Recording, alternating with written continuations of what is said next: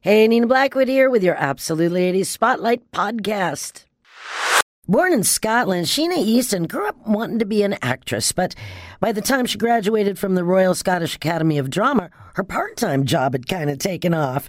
She'd been moonlighting as a singer in a local lounge, and by 81, she'd released her self-titled debut album and had the #1 song, Morning Train, on her resume. Her star rose higher with the theme to the James Bond adventure For Your Eyes Only and the Grammy for Best New Artist.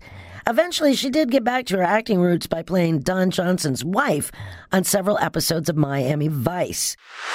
Music mogul Larry Mestel just paid somewhere between $25 and $50 million for a 50% share in the music library of the mighty Daryl Hall and John Oates. It was just last year that this guy paid Courtney Love $50 million for a 25% share in the Nirvana catalog.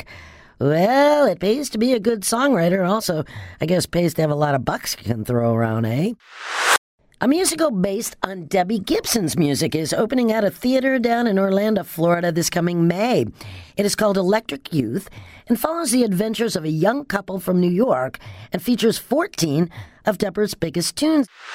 The good news, Genesis is set to play a free concert for a whopping 400,000 people. The bad news, it actually may end up costing you quite a bit. Now, how do you figure? Well, you have to fly to Rome to catch it.